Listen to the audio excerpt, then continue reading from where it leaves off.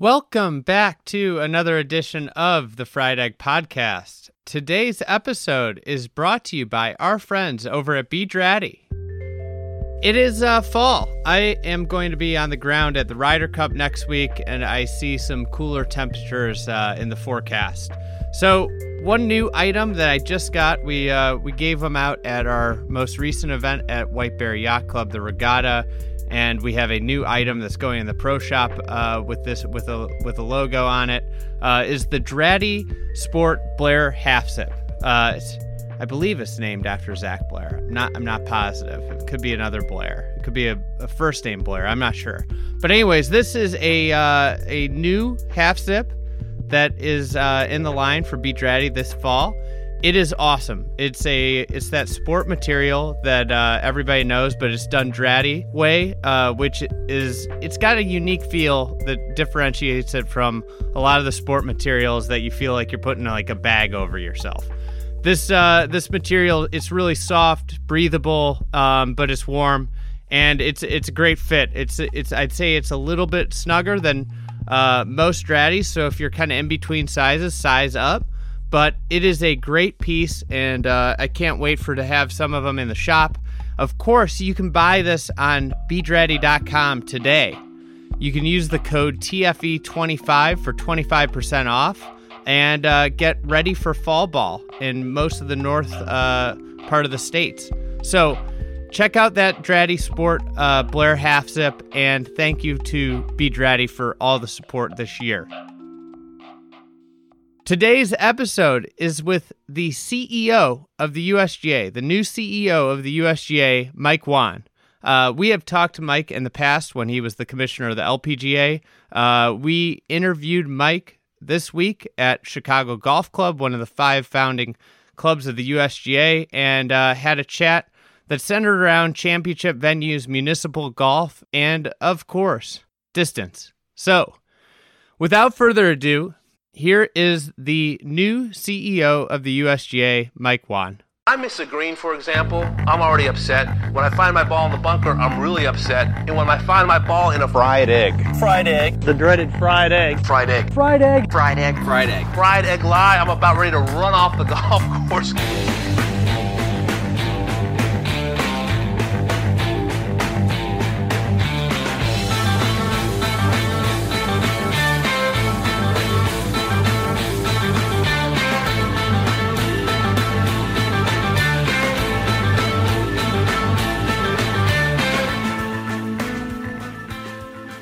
Mike, we're here at Chicago Golf, one of the founding 5 clubs of the USGA.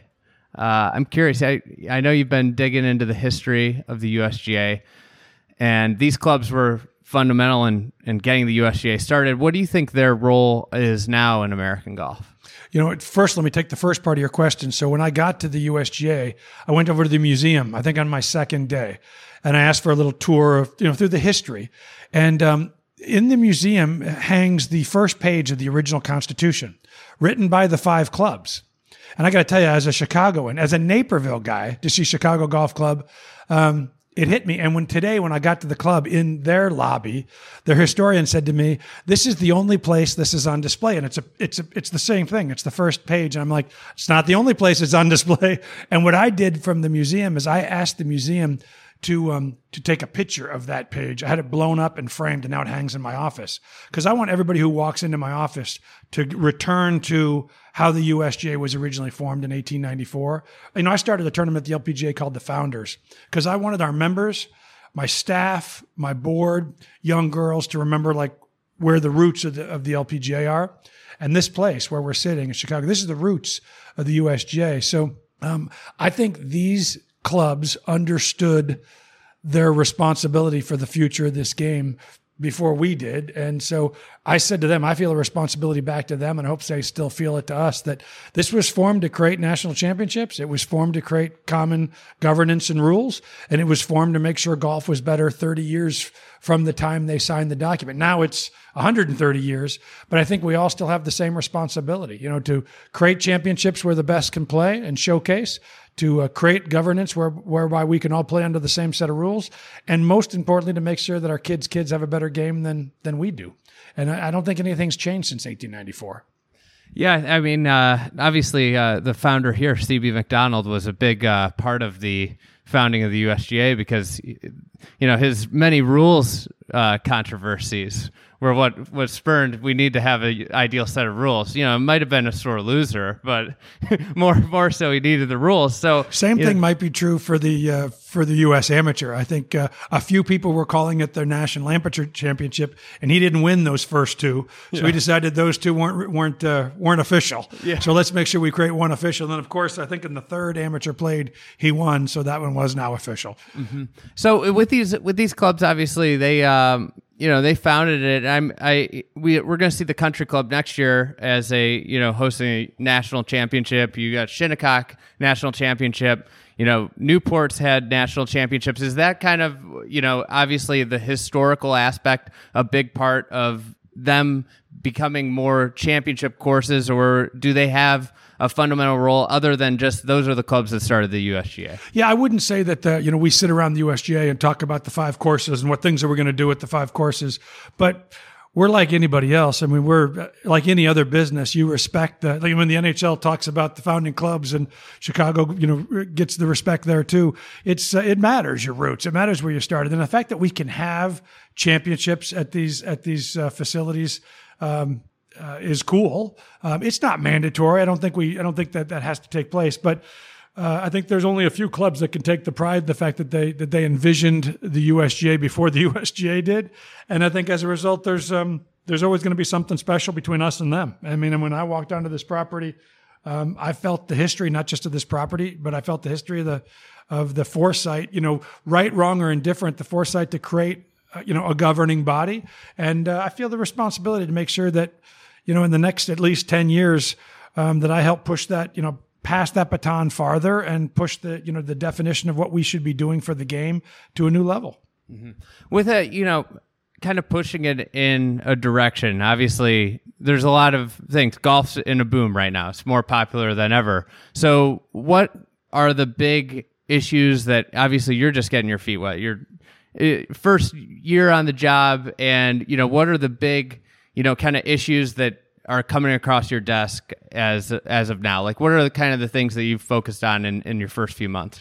Yeah, I mean, I'd love to. I mean, that's an answer that could take a while, but I think I could probably build it under a few key categories. It's what I'm asking all of us to do at the USGA is to assess our championships and make sure they're at least as strong as they were 20 years ago, and show me a plan to make sure that we believe they'll be even stronger 20 years from now. I don't think we want to take our national championships as a given. I think we want to continue to push ourselves and make sure we're pushing that, whether that's where we play, purses, television coverage, fan experience.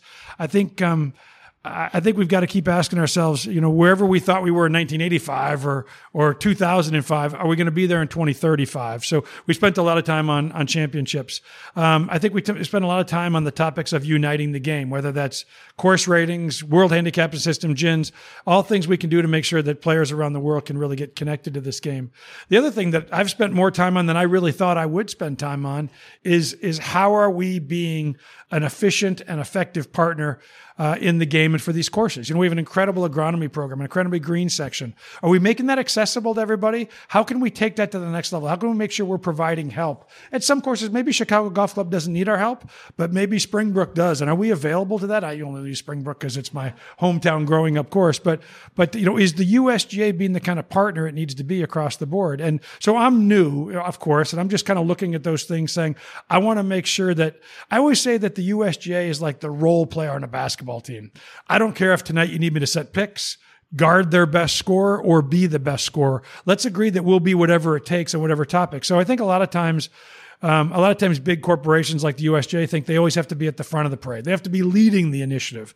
I don't feel that at all. I feel like if Jay's going to lead drive, chip, and putt, how can we help? If Augusta's going to lead drive, chip, and putt, how can we help? If Jay's going to lead first tee, how can we help? If Seth is onto something at the PGA with regards to junior league, how do we get involved and help push that? We don't always have to be at the front of the parade. Sometimes we just have to be supporting the parade.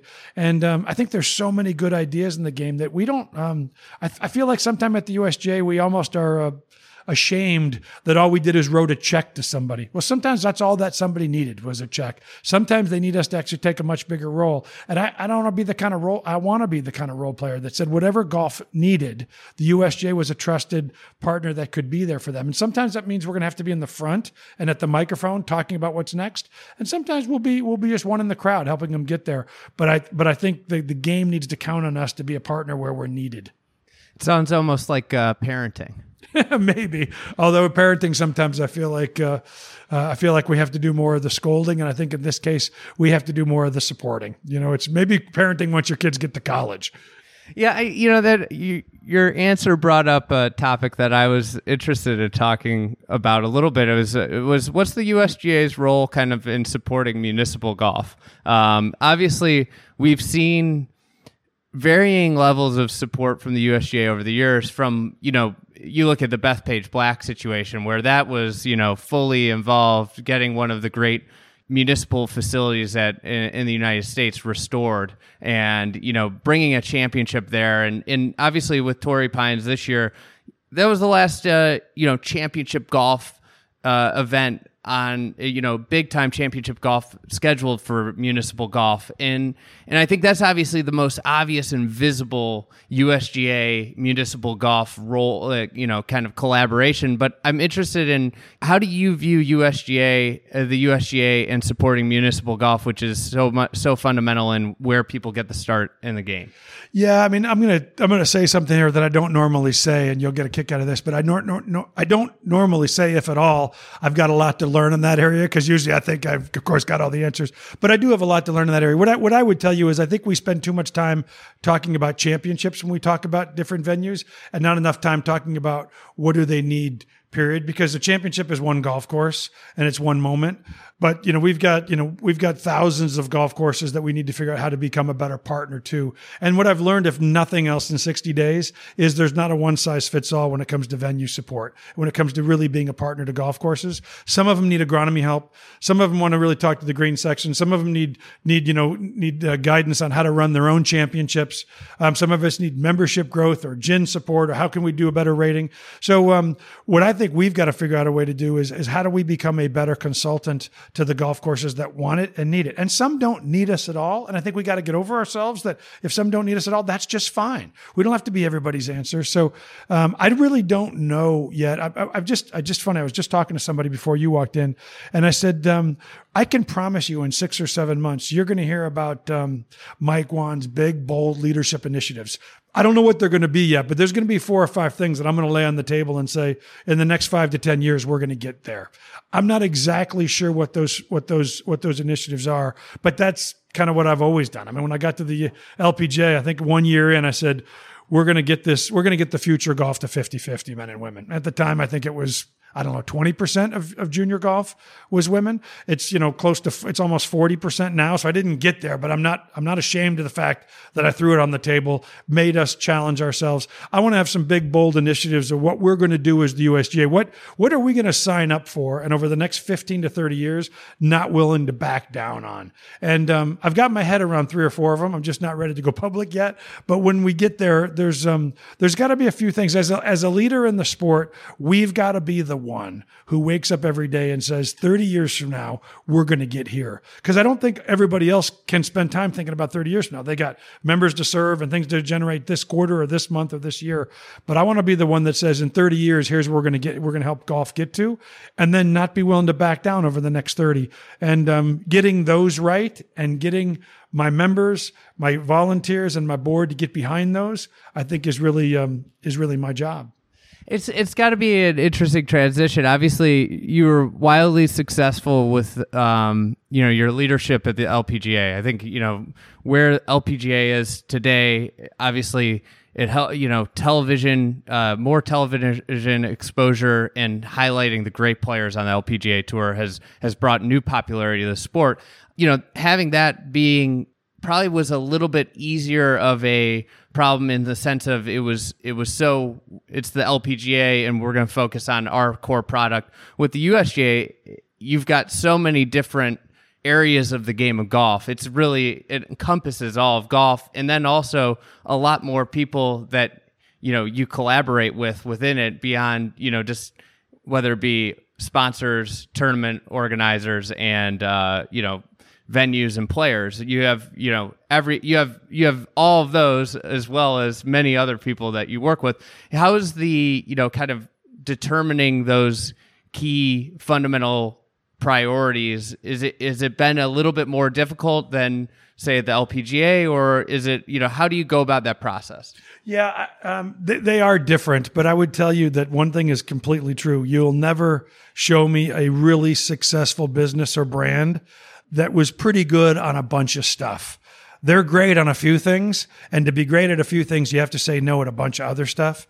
And I think that'll be a challenge for me in this job. I mean, I think sometimes the USGA wants to be able to say, yes, we did, no matter what the question was. Yes, we did a little bit there, and we did a little bit there. We wrote a check to them. We helped them on such and such. And I'd rather say no, we didn't a few times to be really great at a few things. And I think that's, that's feasible. The good news for me is there's so many people in the golf industry, so many organizations and leaders that have taken a big, active, and successful role in parts of the business that I don't need to go solve. I don't need to, try to get my face on that poster. That's working out all by itself. So I think the big challenge with the USGA, and this is what I was talking about before, is I'm going to figure out the 5 or 6 things that we will not fail at. And unfortunately, when you hear those 5 or 6 things, you'll probably go, yeah, that sounds right. And then you'll want to naturally go, but what about, and you'll rattle off 6 or 7 more. Just know if they weren't in those 5 or 6, I'm probably not going to spend a lot of time, at least my personal time, on those other things. If we're going to succeed, we're going to be great at 5 or 6 things, and we're not going to be willing to fail at those 5 or 6 things. And yeah, that means we're probably not going to be, we're not going to be involved in a bunch of others. But I think golf needs that. It's what's achievable. And that formula is almost identical to what we did at the LPGA. That makes sense. It's like the maniacal focus more so, it's so easy to get scatterbrained and chase a bunch of different things. And when you do a bunch of things, it's like the restaurant with 200 things on the menu. It's like, what's if you want to be great at 20 things, go be great at 4, and then be great at 4 more, and then be great at 4 more. Don't try to be great at 20 in the beginning. So I think at the USGA, we've got to decide what are the 4, 5, or 6 things we're going to hang on the board we are not going to back down from. And as we start knocking those off, fine. Hang another couple things on the board, but don't start with 20. So obviously, in terms of championship, we just talked about how we talk too much about championships, but here we go. We're going to talk about championships. Okay, got it. You guys, big announcement a couple of weeks ago with the anchor sites of Marion and Oakmont, partnership with Pennsylvania. What do the anchor sites provide you guys? And I feel like everybody wants to call it a ROTA, but you guys have very much shied away from the ROTA term that RNA uses. How is it different than a ROTA? Well, first off, we're not talking about going somewhere forever, and we're also not talking about it like a standard series of years. What I would say is what people have misread in the anchor site pieces. In these cases, North Carolina, Pennsylvania, we've been able to say to both sites and states, if we bring it, can we get behind it? In other words, what happens almost every time is you finish a championship with somebody and they'd say, what would have been nice here if we could have put villas down the left side of this thing, or it would have been great if we would have had plumbing back at the barn because we could have turned the barn into everybody knows after they run a championship, the thing they wish they could have done. But you can't go do that without kind of guaranteed knowledge of revenue in the future. So when we can sit across the table and talk to a Pinehurst or talk to an Oakmont or a Marion or Saucon Valley and say, if we're coming, numerous times in the next 20 years, what can we go do together? What can we build to make sure these championships are better? Because usually you can't go build, even if you're Oakmont and you don't know the USGA is coming back, you can have some grand plan, but how do you go out and really invest in that if you don't think there's revenue to come behind that investment? So I really feel like what's the benefit of these anchor sites isn't that to know we're playing there in 7 years or we're playing an amateur there in 14 years. It's knowing what these sites and these cities and states can do and investing in these places, knowing that they're going to bring this level of excitement, beds and heads, fans, television revenue. It allows them to invest in a property. And when they invest in a property, we can create a better championship for our players, a better championship for our TV partners, and most importantly, we can create a better championship for our fans. So the guarantee of us coming creates investment in the properties and in the states that we wouldn't get otherwise. We could just say in we came here and we may come back again later, but you're going to see real investments in these properties that came out of the knowledge of knowing that we were coming back. In a way, when you were describing that, it made me think of Augusta National and what they're able to do with the Masters and ANWA, and because they know it's coming back every single year, so they're able to make investments, improve. They can look at something and say, "Hey, this didn't work. The spectator flow didn't work here," and all of a sudden it's fixed next year. Their merchandise tents are seamless places because they know every year in year out. And what you're doing is, as opposed to it being just an unfamiliar house that you're hosting a party in, you're going back to those houses regularly in a way. Yeah. I would tell you this, that the majority of the U.S. Open, U.S. Women's Open, U.S. Amateur sites will not be tied to an anchor site. But we will have a small minority that are, and because of that, your point is exactly right. These championships, we'll look at a championship and say, how do we invest in the next one? Because we know there is a next one. And whether you're talking about North Carolina and the investment we're making together in our test facility and consumer facility, and therefore the champions, or whether you're talking about Oakmont and Marion, where we can make investments to make the actual championship better, I think you'll hear about another anchor site or two in the years to come, but you won't hear about 5 or 6 more. Mm-hmm. So, you opening that door, and as a Midwesterner, I think everybody in the Midwest looks around and sees East Coast, and you can't tell me that Pittsburgh's Midwest as somebody from Chicago. That's just, I've never ever thought that, even though some people contend that it is. You see West Coast anchor sites. In the PGA move to May is really limited major championship golf in the Midwest. So can we potentially expect to see some sort of Midwest anchor site?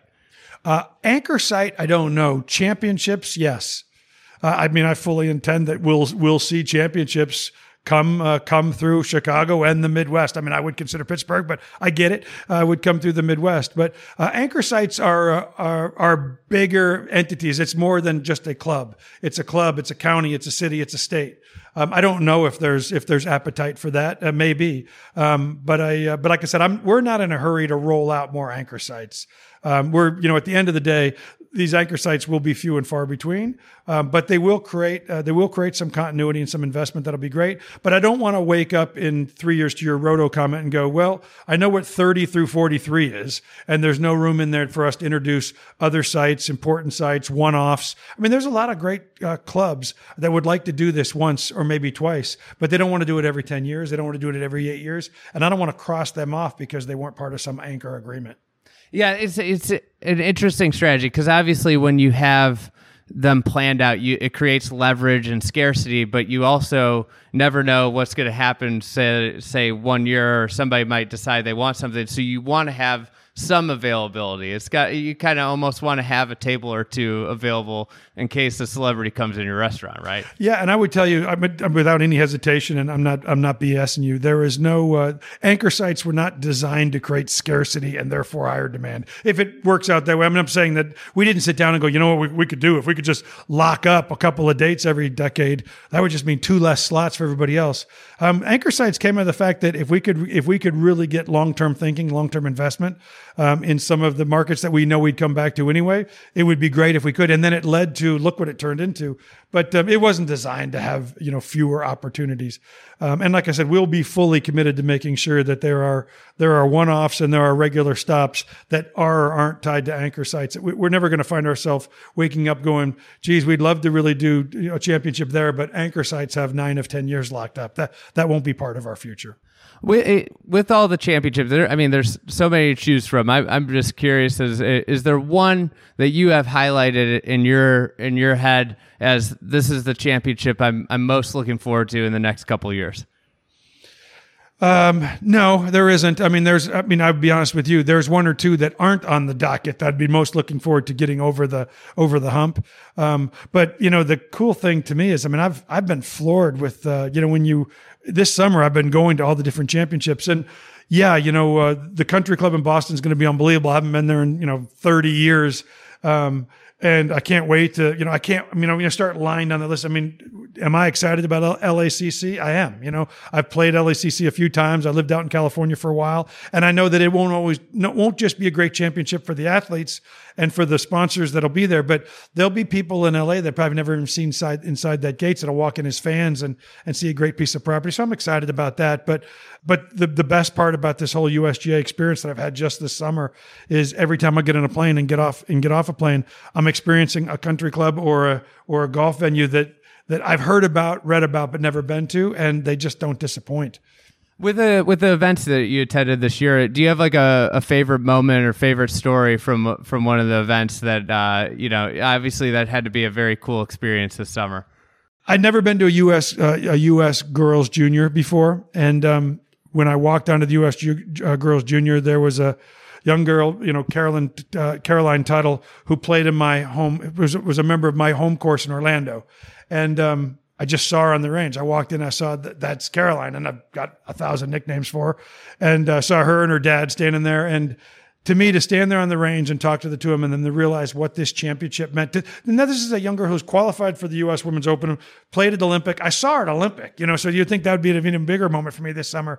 But you just realize how much these USGA championships mean to somebody's amateur career and then pro careers. I mean, they're just, there's places that they play, and then there's a USGA championship, and it was special for me to talk to. I like her dad. I feel they're family, and for them to say, this was the thing we built our summer around. Getting here to Baltimore, this is where we wanted to play, and I'd seen her at Olympic, months earlier, but I don't think she expected to qualify for that.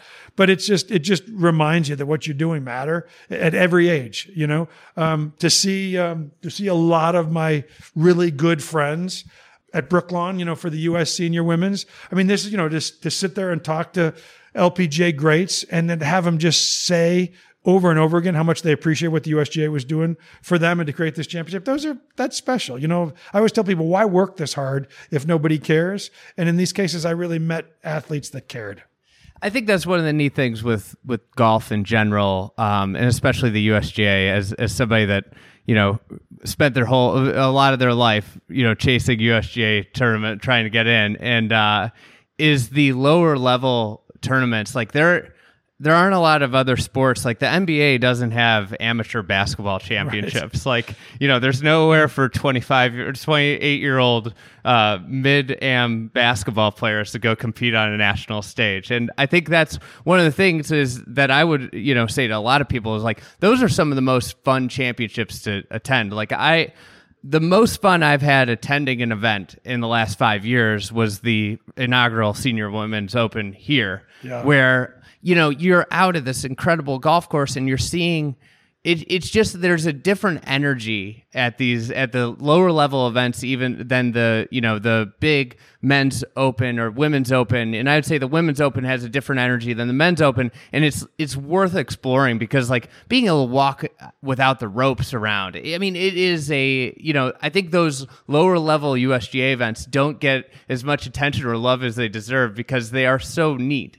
Even the big ones. I would tell you that when I came back from the U.S. Open in Torrey, and I did an interview the next morning. And of course, they wanted to talk about Rahm, and it was unbelievable. It was a great week. But somebody said, "What was the moment you most remember about that week?" And I said, the amateur dinner, which I think was like on a Tuesday or Wednesday night. Now, we couldn't do a dinner this year because of COVID, and it was outside, and it was drinks, but it was. I think it was Andy North gave a little talk about what it meant, and I ended up over the course of the night, I met every amateur in the field.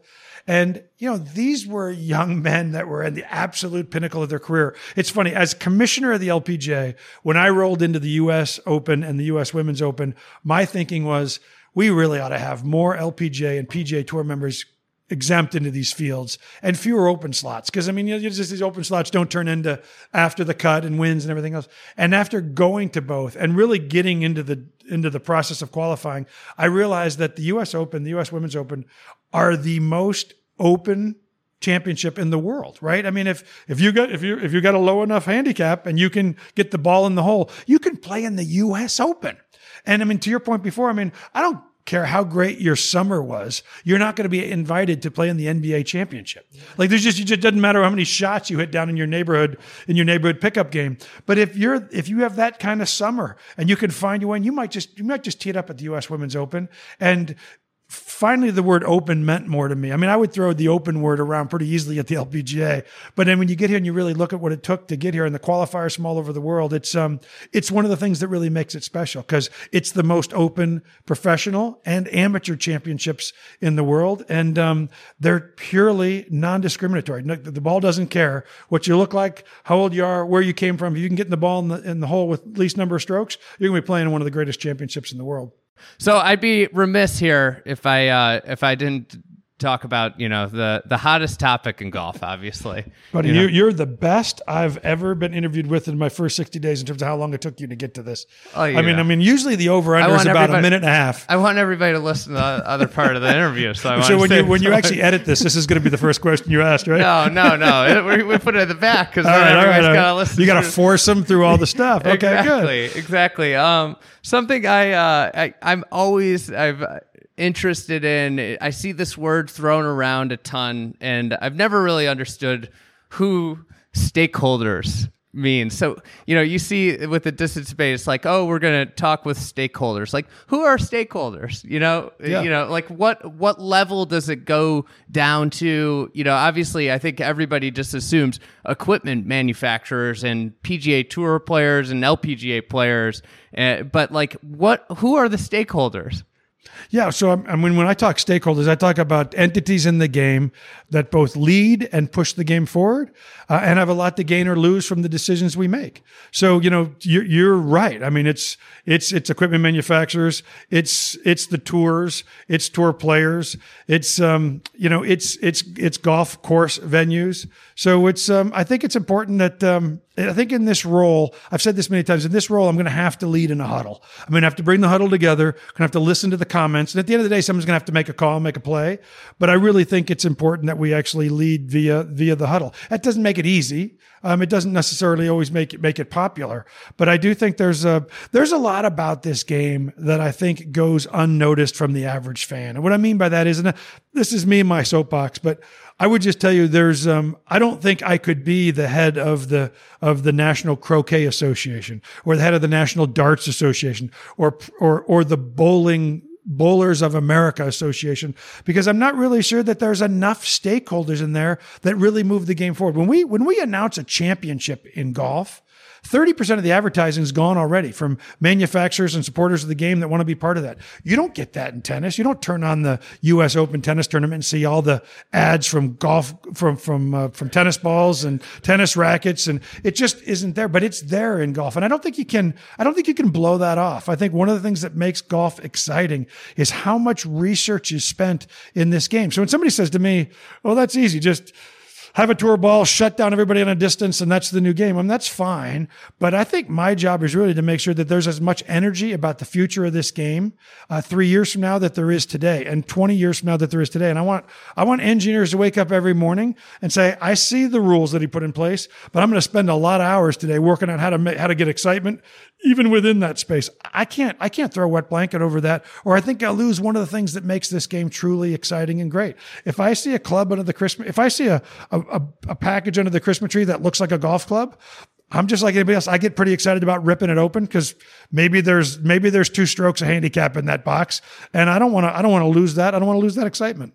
An interesting thing with the history of the game is that, and this is with a lot of innovation in society, is that when restrictions are placed on engineers, innovators, that's when the most creativity comes out. And obviously, like, I think one of them, if you go back to, is like when the Haskell ball came out, there was obviously a lot of debate, and then they got rules and specifications placed, and then they came out with a better ball like the week after they put the rules in that fit all the specs. So I think that's one thing I always think about, is that history is going to repeat itself. If you put regulation in, people are going to innovate regardless. That's their job, right?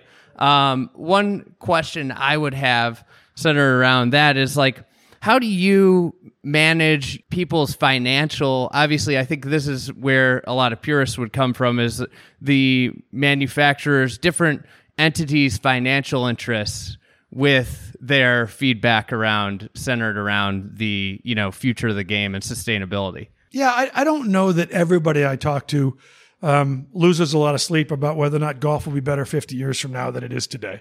And I get that. I mean, that's not everybody's job, right? Some people have a job to hit a quarter. Some people have a job to get members paid. Some people have a job to, to get events on the schedule. I've had those different jobs as well. But I think I'm one of the few that drives to work every morning thinking about whether or not golf's going to be better in 30 or 40 or 50 years than it is today. And I think that's our responsibility. I mean, that's our job to be that voice. I do know that, as you know, we have a ton of roles at the USGA, whether that role is rules, whether that role is championships, whether that role is green section and agronomy, or whether that role is being a cop. And sometimes we have to be like the traffic cop and say, this is how fast you can drive on this highway. It doesn't mean you love the cop, but it also means that, with that cop, at least you get order and lack of chaos and a belief in sort of the future. So I'm not going to back off the responsibility. In some cases, we'll have to be a traffic cop and say how far, how fast. But I also don't think the way to get there is to say innovation out. Here's the new ball, everybody plays it, or here's the new club and everybody plays it, or here's the new rule and there's no way around it. I quite frankly, when you said, don't you think history is going to repeat itself? I do. I think we're going to establish some guidelines. I think those guidelines are probably going to slow some of the pace of progress over the next 10 or 20 years. But are we going to figure ways around that to actually continue to push the envelope? I'm actually counting on it, because I think that's what makes the game exciting. I also think that I have a responsibility to make sure that when you look at that over the next 50 years, the decisions we made to actually control some of that pace didn't obsolete every game in the, every course in the country, didn't make courses west of the Mississippi no longer an option, because that's when you wake up and say, whatever happened to ... fill in the sport, because they didn't really care about the next 40 years. They only cared about today. So finding that right balance is important. I'm going to work hard to find that balance. Whether or not we'll strike it exactly right, I don't know, but we can't shy away from the responsibility that we have that, quite frankly, nobody else really shares. Is there, can we, obviously everybody sits and talks about this. This is an endless debate. If you bring it up on social media, you'll be filled with, you'll be talking about it for a week. But, is there any imminent, when can we expect maybe something about, obviously the distance report came out and we're in this evaluation period. When can we expect to see something from this evaluation period? Yeah, I think at this time next year, I think next summer we'll be talking about some real specific suggestions, recommendations, and be going through the same process. In the beginning, we would put out the distance results. We then talked about, some of the areas we want to look at. We've listened to feedback. I think, come this off season, we'll take all that feedback in and try to determine some specific directions. And then we'll do the same thing. We'll put it out there and let people feedback. I don't expect everyone to say, Mike, USGA, great job, because like I said, being a traffic cop sometimes isn't the greatest. But I think at this time next summer, we'll be having an interview and you'll be saying, tell me about point number 4. And that's what we'll be talking about. I mean, nobody likes change. That's everybody likes change. They just don't want change in their game. Please change somebody else. Yeah. It's an interesting. I think the whole thing. Everybody's got bias. I love classic golf courses, so I'm biased. I know that. I write about classic golf courses. I don't want them to be extinct. One of the things I've always found interesting is that there's one stakeholder that has huge financial gain to be made from the distance to keep exploding. And they're golf course architects, and they're vehemently opposed to the distance, which is amazing to me because okay, if the golf ball keeps going further and the clubs keep getting better, they're going to have to keep building more back tees and keep adjusting golf courses and keep making more money. But they're the group that always is vehemently opposed to this whole thing. And it's just something that I always I chuckle about. Are they a stakeholder? Well, I think the bottom line is when you talk about great golf course architecture, it's no different than great artists. I mean, when you finish the painting, you don't want the painting to be obsolete again in 20 years just because nobody cared about the painting 20 years ago. So I think it's one thing to just say I'm going to add back tees, but I've not met a golf course architect who says, yeah, just put a tee back there 50 yards, I'm good, because that's not what the original vision was or the original design. So I think they're a stakeholder that's hoping that we protect some of the original vision of these great venues that they created. But there is a compromise here that we'll find. It won't be overnight and it won't be easy, but we'll find a compromise that says, listen. And at the end of the day, I still want long hitters to be long hitters. I still want them to have an advantage versus a short hitter. I want them to, but if they go for it in two, to have risks that maybe the guy who laid up doesn't have. That's part of the game. So, I think the people that think we're going to wind everything back and, everybody's going to be the same 195 yards off the tee, come on, that's not realistic. And I don't think we want to take athleticism and strength and figuring out a way to swing the club harder, if you can do it and keep it in the fairway, out of the game. So we're, long hitters are going to be long hitters. Difference makers on tours and different makers in your home club are still going to have those advantages. But I think if we just turn the other cheek and say, nothing wrong with this game, the people who say that to me don't really care about golf 40 years from now. They just, please don't touch my game. Please don't touch my course. Please don't touch my tour. I get that. But I think if that's the answer, I think there's a real risk that 40 years from now, they're going to say, I've said this many times, you can make a critique on the RNA and the USGA that said, why have you waited this long to take a look at this? And I think that's a fair critique. But should you be looking at it? That's not even a realistic critique. Of course, our job is to make sure we keep the game as good as it was 30 years from now, if not better than it was today. And not paying attention is not an answer. Well, especially with what's going on globally with environmental concerns and sustainability. You look around the world and around the country, it's like golf courses take a lot of resources, and you do not want them to take more resources, because that is something that, puts the game at jeopardy. Yeah, and I don't want to go down the whole global warming path, but let's face it, when a golf course has to get that long, it's expensive. It's expensive to maintain. If you think as a golfing population we're not paying for that, you're kidding yourself in terms of fees and country club expenses and everything else. More importantly, do you think there'll ever be an urban golf course built again if it needs 8,600 yards to build a golf course? And people say to me, well, you don't need 86 unless you're building a golf course for the top elite. But I've never met somebody who's got a plan to build a golf course who doesn't want to have a course that can host major championships. So, I just don't think we want to make this game only a suburb game, only a game for the wealthy. So again, that's how you wake up and go, whatever happened to. So, listen, there's no single magic bullet, at least not yet, but we're certainly going to come with some suggestions that I think at a minimum can continue to have excitement, can continue to have innovation, at the same time protect the fact that, we want to make sure that our golfing venues can be our golfing venues in the future. And quite frankly, the only way to get to a golfing venue can't be to drive 2 hours into the country. So outside of this whole distance debate, coming to some resolution, what are you most looking forward to in the coming years as the CEO? Actually, I know it sounds crazy to say this, but I'm looking forward to this challenge, because this challenge will require us to bring the industry together, even in ways where we don't like each other. But at least, to me, it's like I said, I think it's a fair critique to say, where have you been? But I think it'd be a much fairer critique if in 3 years you go, seriously, you did nothing. So, I think that's, I'm looking forward to figuring out how to do that with and for the industry. And again, letting half the people tell me I'm crazy and half the people not. That's like being a commissioner. You get used to that. Well, you've got the job that nobody's ever going to be happy with you, Right. It's perfect. It's just, but so I think that'll be fun. I think it'll be, to me, it's exciting. I've pretty much been a global guy my whole career. And I was about taking brands global, whether it was TaylorMade and Adidas and, the LPGA or Crest toothpaste. But this is a time when I can really be an American, and really focus on some of the things. And I've said this many times. I really believe that I'm frustrated that there's not, there's not Team USA. And if a young kid is growing up and has aspirations in this game anywhere else in the world, they're going to find themselves on Team Sweden or Team New Zealand or Team Australia, not here in America. I think we can solve that. And I think the USGA ought to be at the forefront of solving that. I think that we provide incredible resources to golf courses, but we make it maybe too hard to find them or maybe too expensive to get a part of them. I think we can solve that. I think there is so much research not happening as it relates to water, as it relates to a golf course. I can promise you we're going to spend tens of millions of dollars in the next few years to really make sure that golf courses need half the water that they need now in the long term. And I think if we don't do that, who is going to do that? I think we can endow some of these great amateur championships if we put our mind to figuring out how to do it. So these are all things I'm trying to get my head around 60 or 90 days in, but I feel pretty comfortable by the time I get to 2022, I'm going to be laying some of these things out in terms of action plans. But all of those things to me are necessary, they're doable, and the USGA ought to take the lead on them. All right, Mike, thanks so much for the time, and really look forward to our next chat, and congrats again on the new role. Thanks again. Talk to you soon.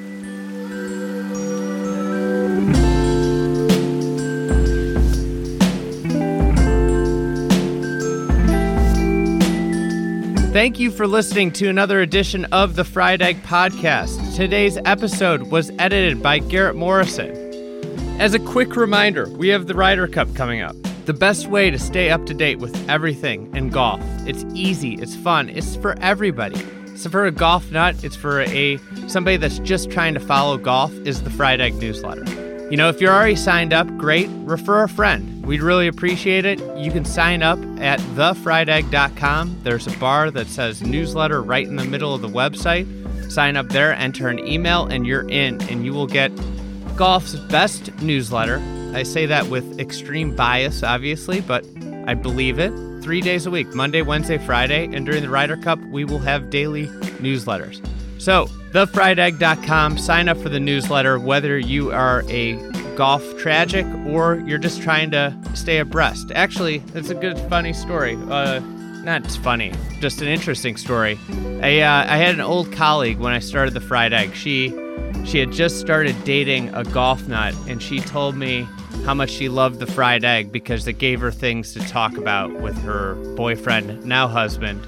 And, she credits a lot of her early relationship to the Fried Egg newsletter. She knew nothing about golf. So that's what it can do for the common golf fan, the beginning golf fan. Sign up for the newsletter. It's free, 3 days a week, and you will know everything going on in the golf world. Will Knights does a wonderful job. Thank you, and we will see you next week with a couple episodes on the Ryder Cup.